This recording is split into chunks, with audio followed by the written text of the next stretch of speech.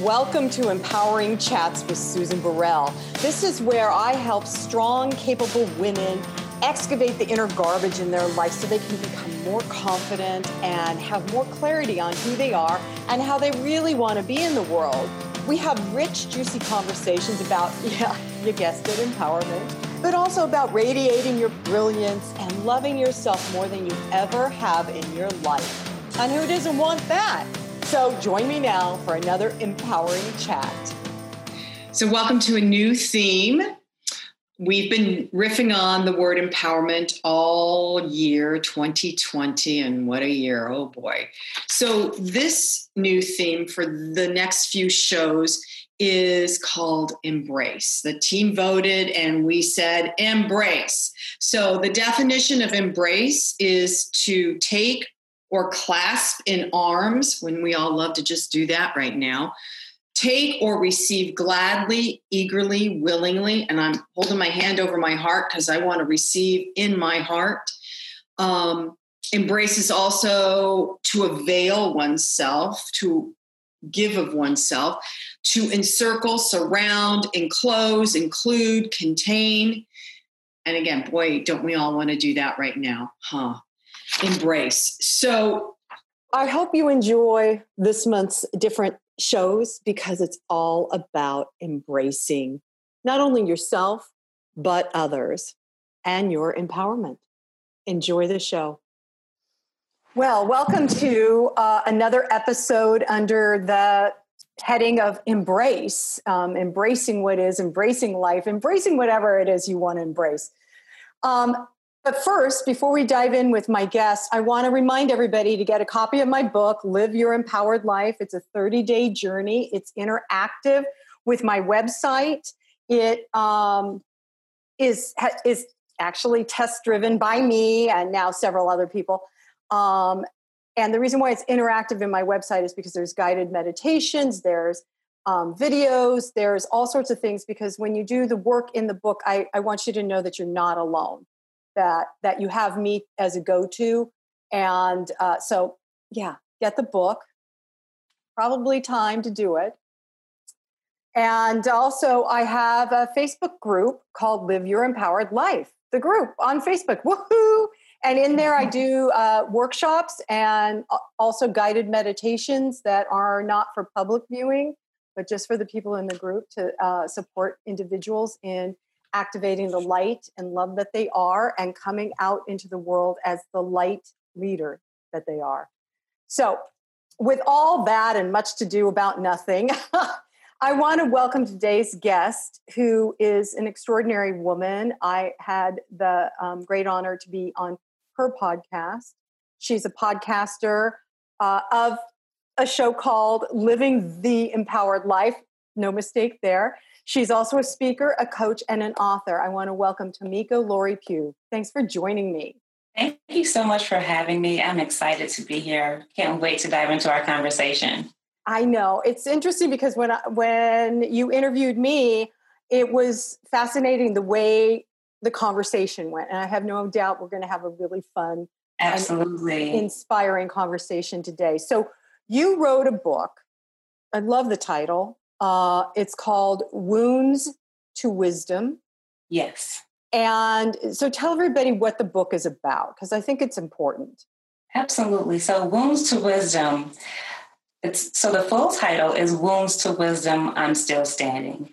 So I definitely have to tell the backstory of how I got to the book and how I got to Wounds to Wisdom, I'm Still Standing. So unfortunately, we go through things in life that aren't always the best. Traumatic experiences that we don't expect to go through. And so, unfortunately, I was a domestic violence victim at one point. My husband was very abusive emotionally, spiritually abusive. That makes sense. A lot of people don't understand that there's a such thing as spiritual. We're not allowed to practice your specific morning ritual or whatever it is that you want to do. So spiritual abuse, financial abuse, the emotional. I had never heard of. Yes, I had never heard of spiritual abuse. When you're stopped from practicing your religious beliefs, stopped from being able to pray, being able to meditate, being able to do those things to feed your spirit. You know, once you break down a person's spirit, I often say it's easy to heal a broken bone or a broken arm, right? It'll heal. But how do you heal a broken spirit? How do you heal a broken soul? And so before he ever laid a hand on me, I was just completely broken from the inside. And people often look on the outside and they see what they would consider beauty, but not knowing that my insides were just destroyed and torn. And so before he ever laid a hand on me, I thought that I got to a place where my self-esteem was so low that I thought I deserved whatever was happening to me at that point. And so I didn't know how to fight back. Spiritually, I didn't know how to fight back. Emotionally, I just couldn't fight back. I was completely drained and exhausted. And unfortunately, that turned into physical abuse. The day that I decided to leave him was the day that he literally tried to take my life. We were driving in the car, and I said, "I'm leaving you today." And he said to me, "If you leave me," he called me the B word, "if you leave me, I will kill both of us." And at that moment, I was driving. And so at that moment, he proceeded to take the steering wheel to try to force an accident. And we ended up on the side of the road. And that's when he beat me and strangled me until I was unconscious. I ended up in the middle of the interstate with cars swerving around me, trying to prevent from hitting me. And so, I mean, cars, imagine you're in the middle of the interstate, you're unconscious, you come back to consciousness, all you hear is beep, beep, and cars swerving around you. Wow. So that experience alone, being able to survive that, I knew that there was a bigger calling on my life, that there was something, like my life was spared for a reason. There's no reason why I shouldn't have been hit by a car or something. So at that moment, he was arrested, and that was the day I became a survivor. But that was also the day that this journey of healing began, which is a lifelong journey. I think it's something that's lifelong. It's a lifelong journey. I'm remarried to an amazing husband, but there's still healing that's taking place. I'm still going through that healing process, reminding myself all the time of who I am, and that I was called for something greater, and that I do have a specific mission in this world, and that is specifically to help women who have gone through the same thing that I've experienced. I was able to overcome it. I was able to apply specific tips and tools through the book, Wounds to Wisdom, that women can use to go through that healing process. And so I actually count it a blessing and an honor to be able to use my story and to be able to use my voice to make a difference. You know, growing up, I wasn't a little girl that said, when I grow up, I'm going to be a domestic violence advocate. Right. I'm going to be a domestic violence speaker. Like, nobody thinks about that. That's not what I had in mind. But the universe kind of puts things that I call in divine order, and they happen the way that they're supposed to happen. And so that's what got me to where I am today. So back to the book, that's how I wrote the book, Wounds to Wisdom. I had to figure out, how did I get myself into this specific situation? How did this happen to me? So I had to go all the way back to April 19th, 1975, when I was born. And I literally broke my life down into 5-year increments. What happened from 0 to 5, 5 to 10, and just thinking about all the times that I was potentially wounded as a child, as a teenager, as a young adult, that ultimately led to the abuse of marriage. And so there were always little things along the way. Even dating in high school, you know, I often say it's the same guy, different face. I always dated the guys that were obsessive. They were, you know, just obsessed. They're a little bit, they had some type of anger. Maybe they had some issues at home. But being able to figure out how I got to where I was, that was the only way that I could truly be a survivor. I feel if you don't learn from your mistakes, you'll keep repeating them over and over and over again. So Wounds to Wisdom, learning from those mistakes, learning from those things that hurt us, asking ourselves the question, what is the lesson in this? Yeah, I think that that's a brilliant spiritual practice or psychological practice, what you did of going back and breaking it down into 1 to 5, 5 to 10, to really kind of pinpoint. I've done that for myself a couple of times, and it's interesting what shows up, and then you really can connect the dots. Before I married my now ex-husband, I was in a psychologically abusive relationship, and I didn't realize it. I was living with the guy for about a year, and we would argue and fight. I think he was closeted. I think he was gay and not owning it. And I was too enamored, thinking that, once we moved in, we'll get married. Why I was looking for that, I have no clue now. But in hindsight, if I track back before that person, there were those places of having my esteem dinged, if you will. And it wasn't until we got into a huge fight, and I remember standing on the stairs of our apartment, and it had a metal, wrought iron stair hand holder. Yeah. What do you call them? Yeah. And I was adamant about trying to be heard, which is my thing, not being heard, not being seen. Yeah. Adamant about my opinion. And I started beating my arm against that rail until I broke the skin, and I didn't even know I had, because I was so angry and he was so emotionally abusive. And I remember going downstairs to talk to some friends afterwards. I was crying, and one of them grabbed my arm and said, "What did he do to me?" And at that point, I did it to myself, but I know there's lots of women in these kinds of situations where we harm ourselves because the abuser is so good at what they do that we don't know, right? We think it's us. You are 100% correct. Yeah. And oftentimes we end up harming ourselves, and we don't even realize that we're causing harm to ourselves. Even with me medically, my blood pressure was, and I wasn't even 40 yet back then. I think when I left him, I was 33. It's been about 13 years now. But my blood pressure was high.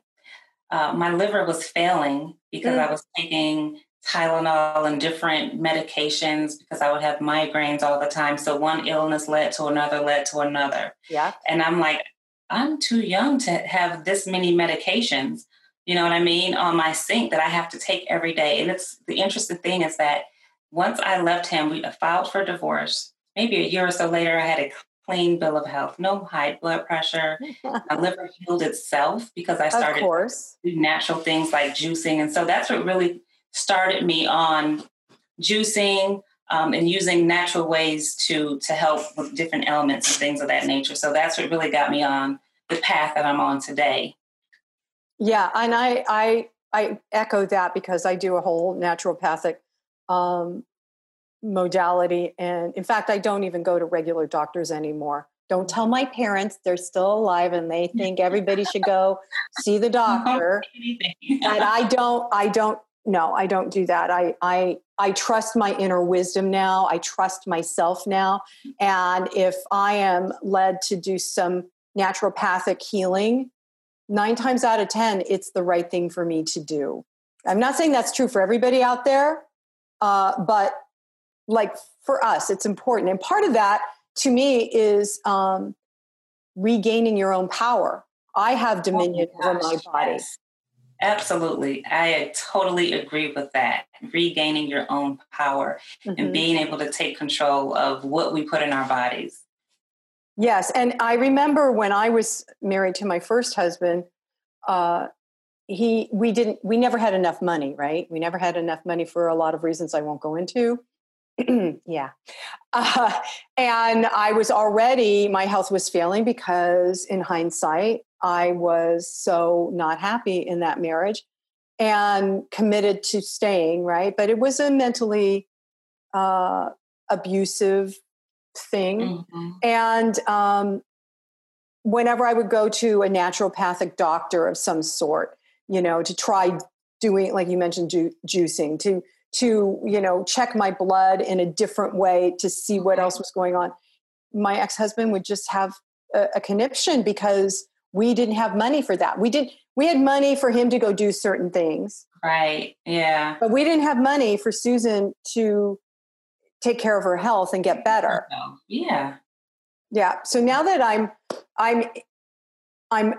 in a brand new, amazing relationship, and everybody out there, these are parts of what it takes to survive and to thrive after abuse, is to find the right fit, the one that is the kind person, the loving person, the good fit. And so, my current spouse, I do what I do. He does what he does. He goes to his regular doctor, and I don't tell him what to do. I try not to, actually. I try not to. But he doesn't really tell me what to do. And that's a healthier relationship because we're both individually taking care of ourselves. Absolutely. And that's the way it should be. Sounds kind of like my marriage now.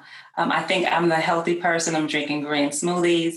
I make these amazing flourless vegan pancakes. And my husband's like, I don't want those. I want buttermilk. I'm like, all right, I make his buttermilk and I make my vegan pancake.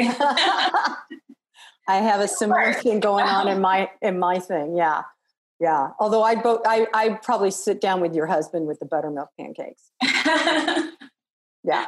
So then, Tomiko, now that you are this empowered woman, and yes, I totally agree with you.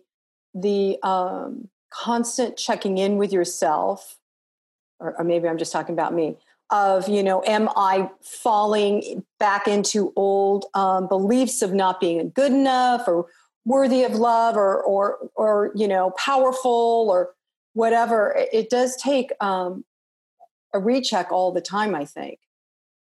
It really does. You never know when those limited beliefs will kind of sneak back up on you, or you get little chatter in your ears. There's been times when, I want to release a specific program that I have been working on. And, I'm like, no, are you good enough for this? What are people going to think? What are they going to say? Oh, she's releasing another program. Here she is again. And those little voices come, but I have to constantly remind myself that I am good enough. And so in my office, I just have positive affirmations all over the place. I pull up affirmation card every morning. This one this morning talks about being patient, and I have a sign over here that says, never stop dreaming, be brave, this girl can. I have affirmations all over the place. And it works for me. It works. Yeah, I do the same thing. I don't know if you can see, there's colored things right here behind me. Those are all my affirmations when I face my desk there that I read. And then I have inspirational cards, Tomiko, that go with my book. And this is what I pulled today. So funny. And now we're talking about it. This one is an affirmation. All these affirmations I wrote and worked when I was going through my divorce. Wow. And this one is, I am beautiful, powerful, and strong. I love that. I am beautiful, powerful, and strong. Yep. Love and that. I think that's important. Affirmations are important for me, at least, because that negative self-talk had been so central. It was what was modeled in my home, do you know? Yeah. Yeah. And so it just didn't ever occur to me that people could think differently, right? That there were different thoughts until I got out in my own and I developed my own spiritual practice, right? And Absolutely. I researched everything and anything spiritual. I read so many different kinds of ancient wisdom and all of that stuff because I was so curious. And my spiritual practice then became what I now stand on, right? That's my foundation. So I can't even imagine you having been in a situation where you were disallowed to investigate, practice, and believe, to follow whatever faith you had at the time. I can't even imagine that. Okay. Anything that would allow me to empower myself was taken away from me. And so that's how we become disempowered. Yeah. But you mentioned something about, your affirmation cards and reading your affirmations. I love looking in the mirror, doing mirror work. I have my clients do it, looking in the mirror. So the affirmation you just read to me, I would literally stand in the mirror for about 3 minutes and repeat that over and over. I just think it's something about mirror work and looking at yourself in the eyes and speaking positive, affirmations over yourself. Yeah. And it's interesting because a lot of people shy away from doing that kind of mirror work. It's so funny. So Monday mornings at 9, I do a guided meditation inside my Facebook group. And this last one, I was getting ready. I was putting on my makeup, looking in my mirror. And all of a sudden I kept hearing, this is what you're supposed to talk about. I'm like, what? This is what the meditation is. Looking at yourself up close, where we find all the blemishes and all the things wrong with us. And then taking a step back and another step back until you see the whole picture, which is absolutely more beautiful than looking at all the negative things with a microscope. I think we're just afraid to see our imperfections. We don't want to really see what's going to be looking back at us, whether it's our imperfections or whatever the case may be.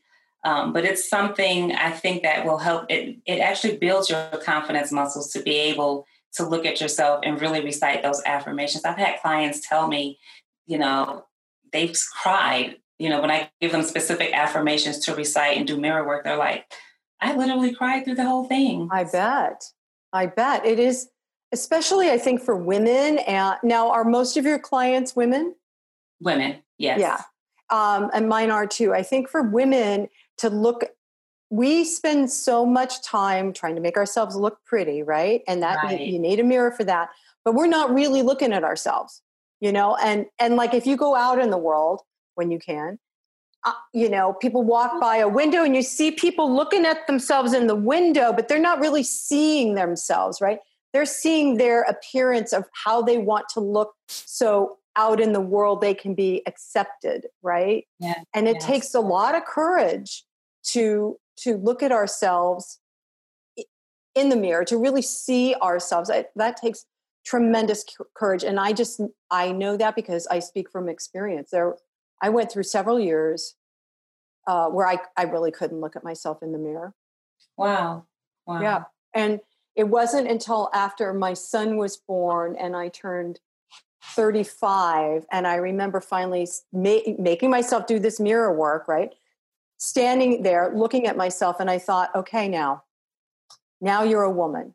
And I felt it, it was like, okay, I can be a woman now, as opposed to, not wanting to grow up, whatever, wanting to be whatever the immature thing was. But that was a power moment for me of really witnessing the truth of who I was. And now I was this young woman. Yeah. And that's what it is, truth. What we're looking at is just the truth of who we are, I mean, we've been quarantined. We don't really get to go outside. Thank God I have a huge backyard, so I'm able to kind of enjoy the outdoors a little bit more than a lot of people can. But even today, just to be transparent, I thought, we're going to do this audio video. I have on my little bonnet, nobody's going to see me. And the moment I realized that I was going to be seen, I said, hold up, let me go fix myself, right? Yeah. Well, so I had to look in the mirror and say, okay, Tamika, what, the physical part, I had to, brush her up a little bit, but that's just how we, that's just how we look at ourselves and look at the world. So. There's a place, and maybe that's a gift that women get to have. There is a place where if I put on makeup, I feel better about myself. Mm-hmm. Then there's days where I don't, I'll go for days without putting on any makeup, and I look in the mirror and I'm like, okay, that's not bad. You look okay. Right. Absolutely.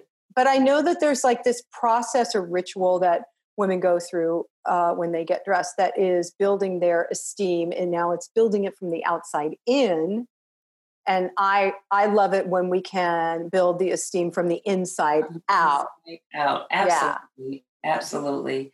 I remember doing part of Wounds to Wisdom. When we talk about wounds to wisdom, oftentimes I talk about how we cover up our wounds. We cover them up with expensive handbags and nice clothing.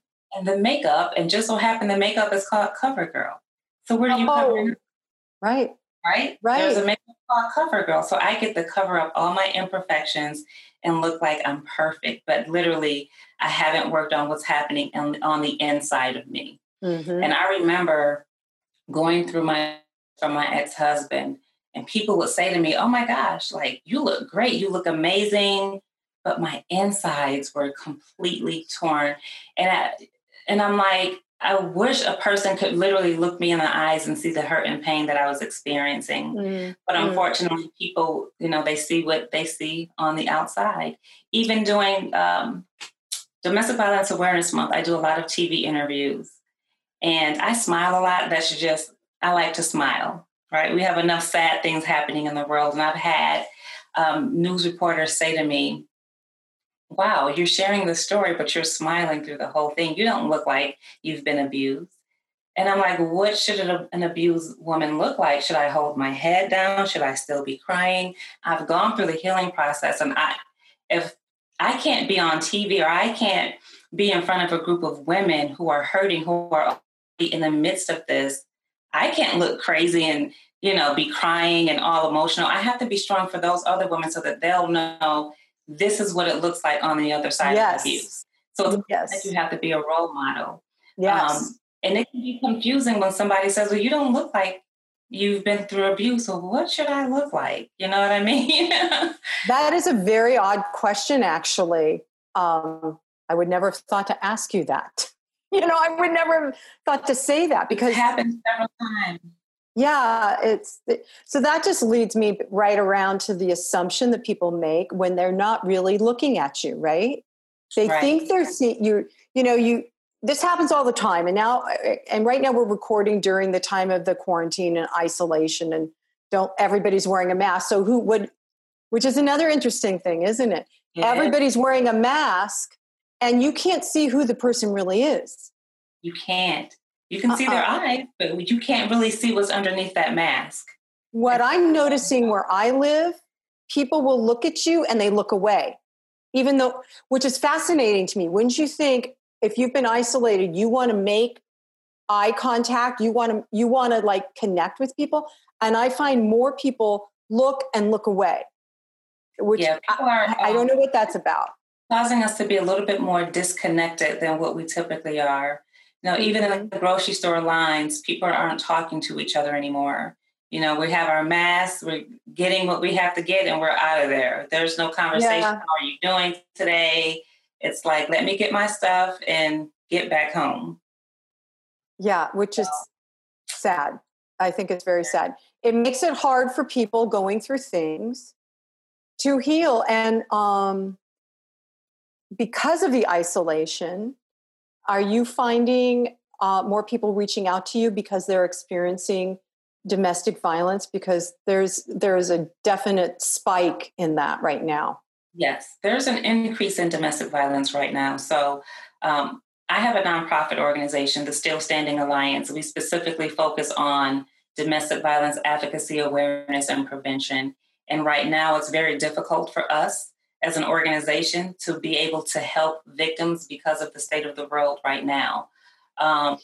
Shelters are full, so they don't have space in the shelters. You have women and men all over the world who are trapped with their abusers. Whereas, let's just say, they could go to work. That's their opportunity to get away. That's their moment of freedom away from that person. I have a friend that works at City Hall here in the city of Atlanta, and she said, as soon as we went sheltering in, she said there were still people trying to come to the office, and she realized that they were victims of domestic violence, and that was their getaway throughout the day. Yeah. So now they're trapped. You can still call 911 and things of that nature, but where are they going to go? Right. We're quarantined. We're social distancing. There's really not any place for them to go. So what we've done is we've created like domestic violence safety plans that teaches them how to maintain how do I protect myself if I have to be in the household with my abuser? So what are some things that I can do? Maybe knowing what their triggers are. It's unfair that they have triggers, but in an effort to be safe, knowing what their triggers are. Is there something that I can do to keep myself busy? Is there a craft that I can do? But just making sure that you're able to keep your distance and not trigger that person. And so just coming up with self-care rituals that you can do throughout the day, throughout the week? Can you read a book, download something on Kindle, something to keep yourself busy, but also practicing self-care? Yeah. So, so where do they go? Where do people go that are listening to find that, that what you just described, that plan? So the Still Standing Alliance, like I said, we help domestic violence victims put together a domestic violence safety plan. You can reach us at thestillstandingalliance.org. You can also email us at info@thestillstandingalliance.org. A lot of things are being done digitally now. And so we're able to send, so we have a couple of different types of safety plans. So let me talk about that a little bit. The first one is the safety plan if you are still in the house with your abuser. Here are some things that you can do to protect yourself.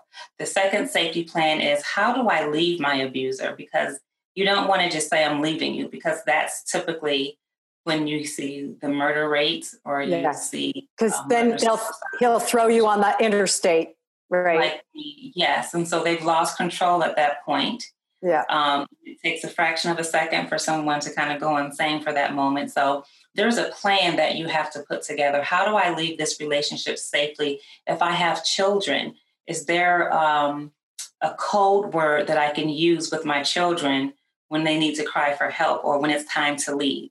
Things of that nature. And then there's a safety plan for after you leave. How do I protect myself?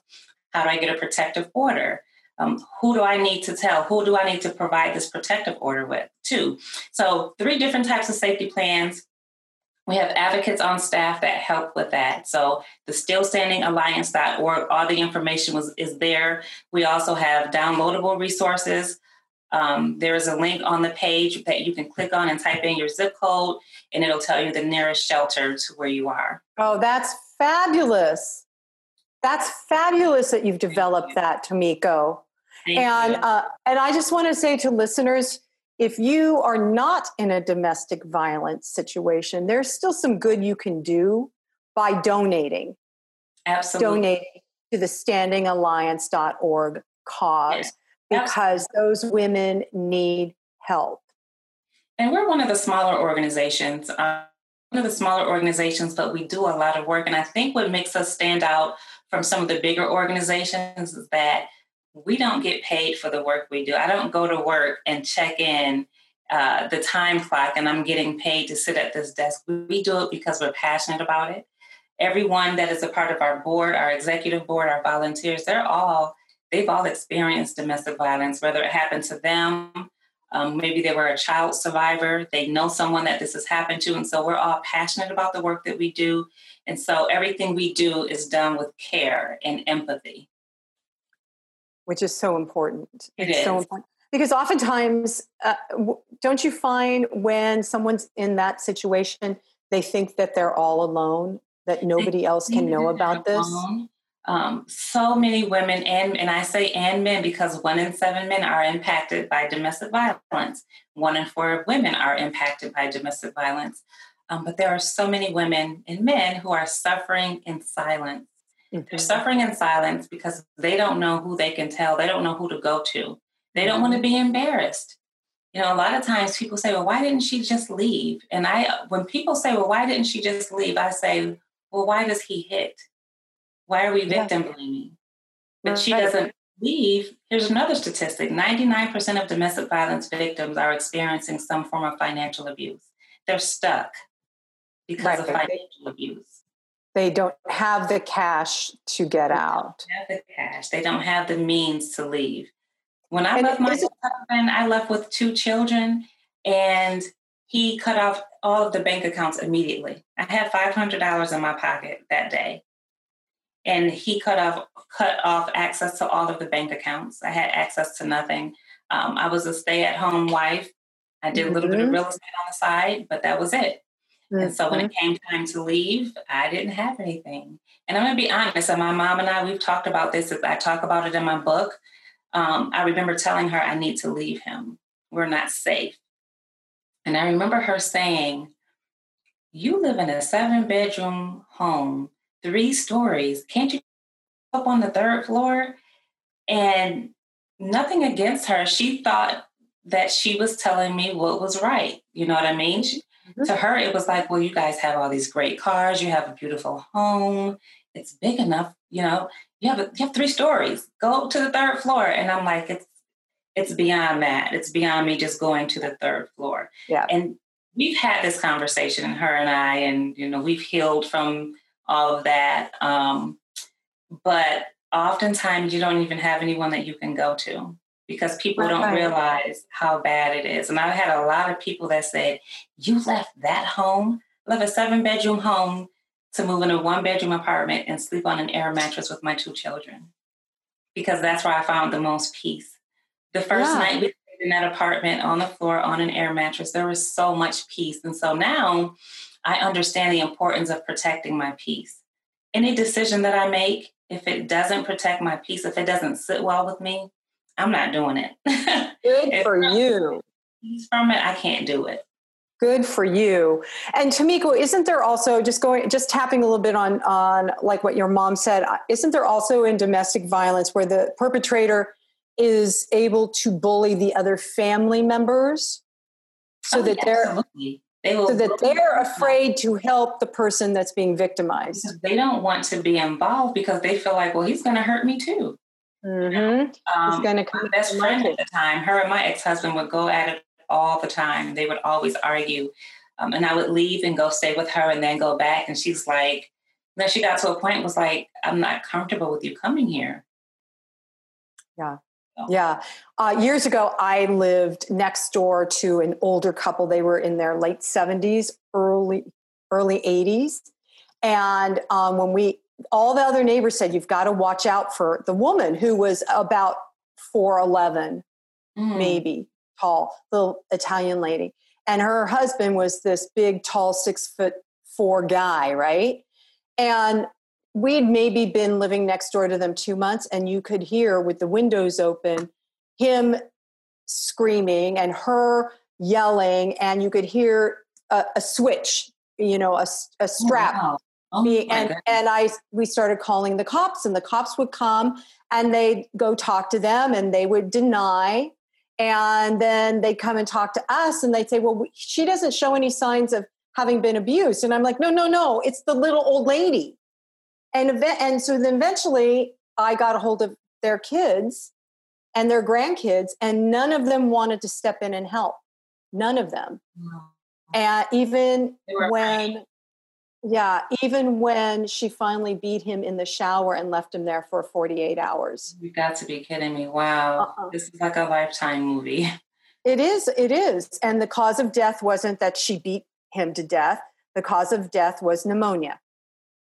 Isn't that fast? So, so they don't even get, justice. It's just frightening. And the family was so afraid of this little 4'11" lady. Wow. That they wouldn't intercede. These are all men too, by the way, sons and grandsons. Nobody wanted to step in. It's so you don't, if you've got somebody coming to you, everybody out there listening, and they're saying, I need out, I need help, I am being abused. You need to listen with ears wide open, because that is a cry for help. It is. Ears wide open, eyes wide open. Pay attention. Pay attention to signs if a person is giving you a sign. People always say they don't want to get involved. There's a safe way to get involved. You can always call 911 anonymously.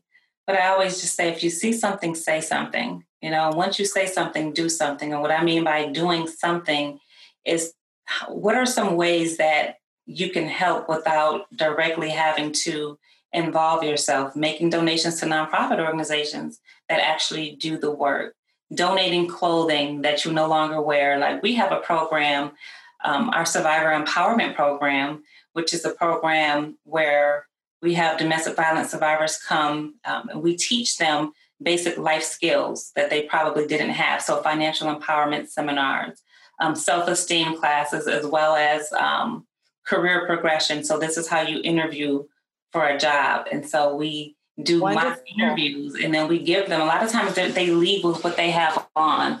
And so we collect business attire that we give to them for their job interviews and things of that nature. So just making a donation. There are ways that you can support and not have, if you're not the person that wants to advocate and hold up a sign and go down to City Hall, you can always donate something.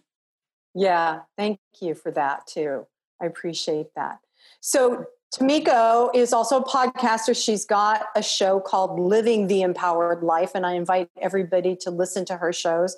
I know you're having amazing conversations with people. Absolutely. I love it. I just absolutely love it. Living the Empowered Life.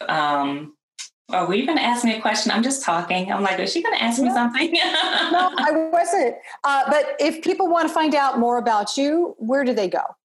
They can go to TamikoLowry.com. That's TamikoLowry.com. And on all social media, it's at Tamiko Lowry Pugh. Great. Tomiko, thank you so much for, I got chills as we're starting to close. I just want to say thank you for the work that you do. Thank you for having me. And I want to say thank you for being the grace and beauty and the courage that you are, because it's needed in the world, especially right now. So thank you so much.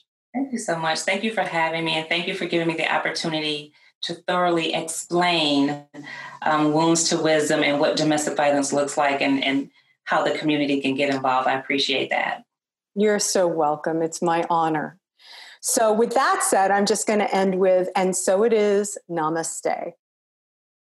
Well, that wraps up our empowering chat today. I hope you enjoyed it. And if you did, go to SusanBurrell.com. You can see all of the information about my new book, Live an Empowered Life, a 30-day journey.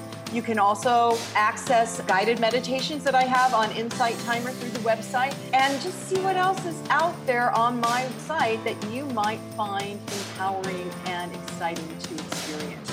You can also contact me through the website at susan@susanburrell.com. So that's it for today. See you next time.